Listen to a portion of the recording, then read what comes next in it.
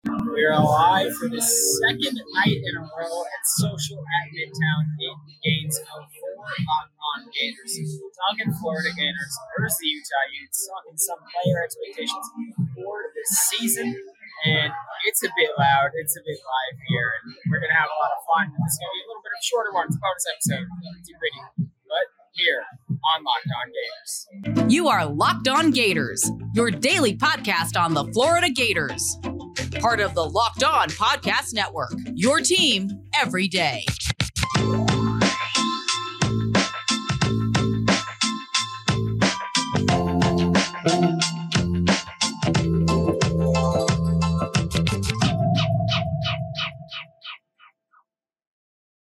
Hello and welcome back to another episode of Locked On Gators, part of Locked On Podcast Network, your team every day. Thanks for making Locked On Gators your first listen of the day. We are available daily and free wherever you listen to podcasts. As you can see, Social at Midtown is a very lit place to be the day before a game. Happy Saturday morning now at this point. I'm Brandon Olson. Find me on Twitter at WNS_Brandon. Find my written work with Online Sports. This is the second bonus episode of the day. There's two releasing today, very close to each other. Another one is Gambling with Tyler Ornis.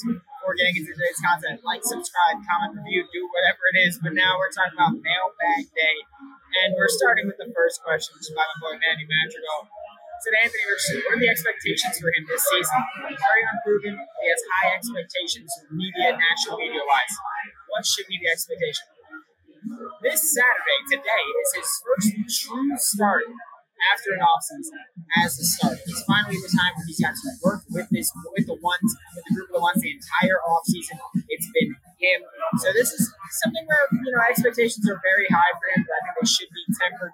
Realistically, the expectation for him should be success. When you have a player with that level of talent that Anthony Richardson has, something I've said repeatedly, Anthony Richardson is one of the most physically gifted human beings on the face of the planet right now. He's just that guy. He's got the size that you don't see at a quarterback position. He's got the athleticism that you don't see at the quarterback position.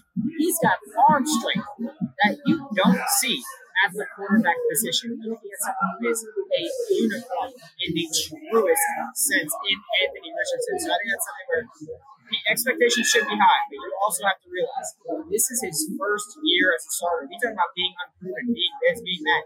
Not having that experience full time as a starter is definitely something that will probably slow him down a little bit. That's just what it is. He's incredibly talented, he's incredibly smart, and incredibly fast. It's a matter of can you put it all together at once. That's where the expectation needs to kind of be brought down a little bit. I won't say Anthony Richardson Heisman winner this season. I won't say Anthony Richardson Heisman contender this season. What I will say is expect a home run hitter. Expect someone uniquely will be the SC top 10, whether it's a big play that he's creating or a big play the other team is creating. He's a home run hitter. He's a gunslinger, whatever you want to call it. He's running the ball or throwing the ball.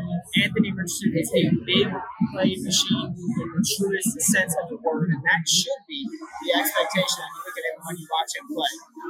You're looking at an incredible athlete, an incredible quarterback, and it's just a matter of can you do it all together. And Utah's about as good a test as he's going to get this season. I'm worried about Kentucky's test. I'm looking after Utah. The most difficult test is probably the Georgia game, then Texas A&M. Rough stretch this season, but it's a matter of can you put it together. If Anthony Richardson is living up to the hype, he is as talented as people expect. He should be able to answer those questions.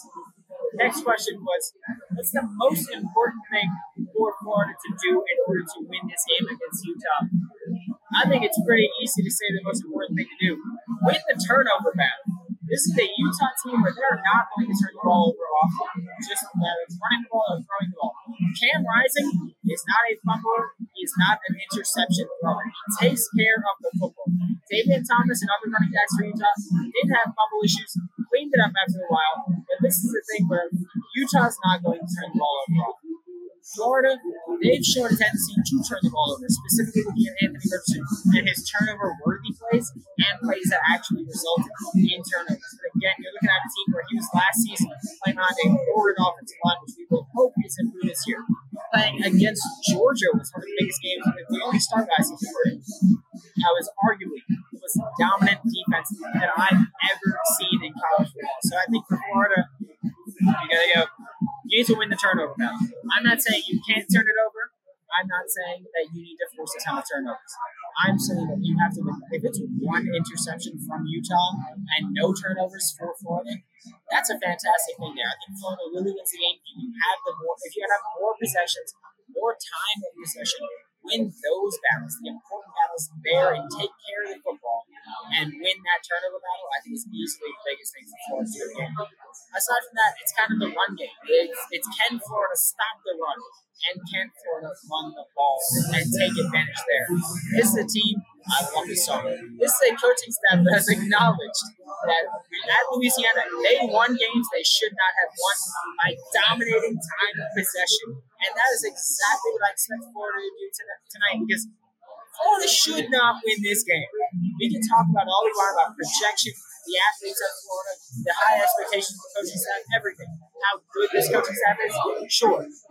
But this is a Utah team that is proven and very talented. There's a reason Utah's favored in this game, and that is why Florida, you got to take care of the ball. You got to win in the run game, specifically defensively. You need to win that. Florida's got the task is there. It's a matter of can you handle it. We're about to answer some other questions from listeners, but first a quick word from MHTSA. Are you one of those people that think it's okay to drive stoned? What's the worst that can happen? You end up driving a boat or over the speed limit. That only is an issue in Friends when Ross gets pulled over. It's still a big deal to drive stoned, right? That's wrong, and you're stupid if you think that. The truth is that your reaction time slows way down when you're high. You put not only yourself in danger, but everyone around you. You want to talk about buzzkill? That's you. Stop kidding yourself. It's not okay to drive high. If you've been using marijuana in any form, do not get behind the wheel. If you feel different, you drive different. Drive high, you get a DUI. Thanks again for making Locked On Gators your first listen of the day. Every day we are available daily and free wherever you listen to podcasts. We're answering some other questions here for this little mailbag episode of Locked On Gators. Bonus content. I'm going to lose my voice, but I'll tell you what. Worth it every step of the way. Met some very nice Utah fans. I'm going to feel very bad when Florida beats Utah and sends them home unhappy and very sad. But hey, that's SEC football. I got a question that was, who are the biggest dark horse contributors on this Florida Gators team? The full question was, quote-unquote, dark horse contributors? I'm taking that as Florida, they mean. Then I'm going to say, offensively, I think the guy that I'm listing here is Marcus Burke, the wide receiver. I'm someone who's been very high on him from the start. He's third on the depth chart at one of the receiver spots. The field stretching ability that Marcus Burke offers and proved last year in his very limited playing time, I think is a massive plus for him. When you have a quarterback like Anthony Richardson who wants to throw the ball deep. If you have a quarterback that likes throwing the ball deep and you have a receiver that can stretch the field vertically and make those big plays, there's clear chemistry there. It's easy, obvious chemistry there. So you got Marcus Burke there as the big play zone. That's fantastic. Also, Marcus Burke's ability to play on the outside or in the slot is another big plus for him. Because having a field stretcher vertically on the seams is a massive plus there. Just pointed to Nick. He is a Utah fan. He's very nice, but he is going to have his day ruined today, actually. Sorry. I'm recording Friday night. You know that. So we're looking at this Florida game receiver offensively. I think Marcus Burke is a sleeper. Defensively, I think we're looking at Shamar James. It's hard for me to pick a defensive sleeper because we know that this defense is going to rotate a lot. And I feel like a lot of players listed on the depth chart are like, yeah, they should be there.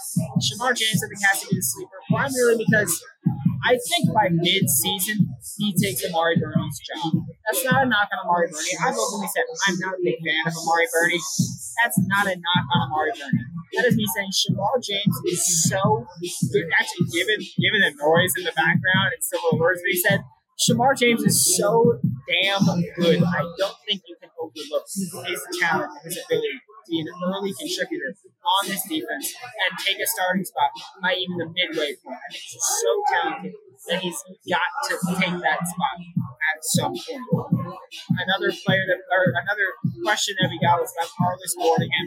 Basically, will Arlis Boardingham, of course, the true freshman tight end, will he be a redshirt player? Will he find consistent playing time? Here's the thing. It's obviously too early to say if he will be a redshirt player because there's injuries and everything that happens. This isn't like the old days where it's like you can say we're redshirting this player before the season because sometimes you're forced to play. And luckily here, now, you can play 4 games as a player. I realize the name's coming. You play 4 games as a player. And if you play that 5th game, you burn redshirt eligibility. If you play 4 or less games, you've got redshirt eligibility. So, hey, feel free to look all you want. Yeah, that's me. Feel free to look all you want. When you're looking at Arliss Boardingham, you're looking at someone who could play more than 4 games. I think he should play more than 4 games. He's incredibly talented as a freshman, that tight end receiver hybrid that can kind of move around the field and get involved early. We know that in spring camp and in fall ball, he made some plays, and a lot of people were excited about him. But we'll see what actually happens. I think that he should work his way into the rotation again, at least rotationally. I think we look at Arliss Boardingham play. We'll probably see him play tonight against Utah. There's a Utah fan there. How you doing? Hope you're having a great night. There's a Utah fan here. I think we will see Arliss Boardingham play. I think the reason he was excluded from the depth chart is just his ability as a receiver and tight end. With how the depth chart was set up, only 2 tight ends were listed for the Florida Gators. So this isn't something where we really saw the depth there. And I said this on yesterday's show. I think the depth will be determined by who gets injured, who gets tired, and who steps in to fill that role. I think that's the more important part here when looking at Arliss Boardingham. But I think without a doubt, you watch him play, I'm going back down now, and I'm ready to fight somebody. And I think when you look at Arliss Boardingham's skill set and his talent and everything that he's shown you throughout this offseason and throughout this camp, they're cheering for the Utes because they're playing Utah highlights because they're not going to see many tomorrow. It's as simple as that. Or tonight, whatever. And they're yelling now. And that is Florida versus Utah. And that's the feel in Gainesville. It's fantastic here. Quite a few Utah fans. Love the beard there.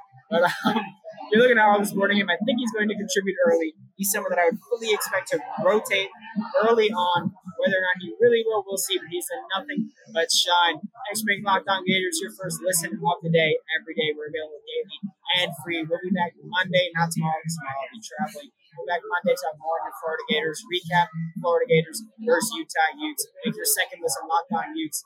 Get the best coverage on the best conference, including the best university, the University of Florida. Go Gators. For Locked On Gators, I'm Brandon Olson. Follow me on Twitter at WNS_Brandon. Follow me on Locked On Gators. Follow me with Whole 9 Sports, the Giants Country of SI.com, and Go Gators.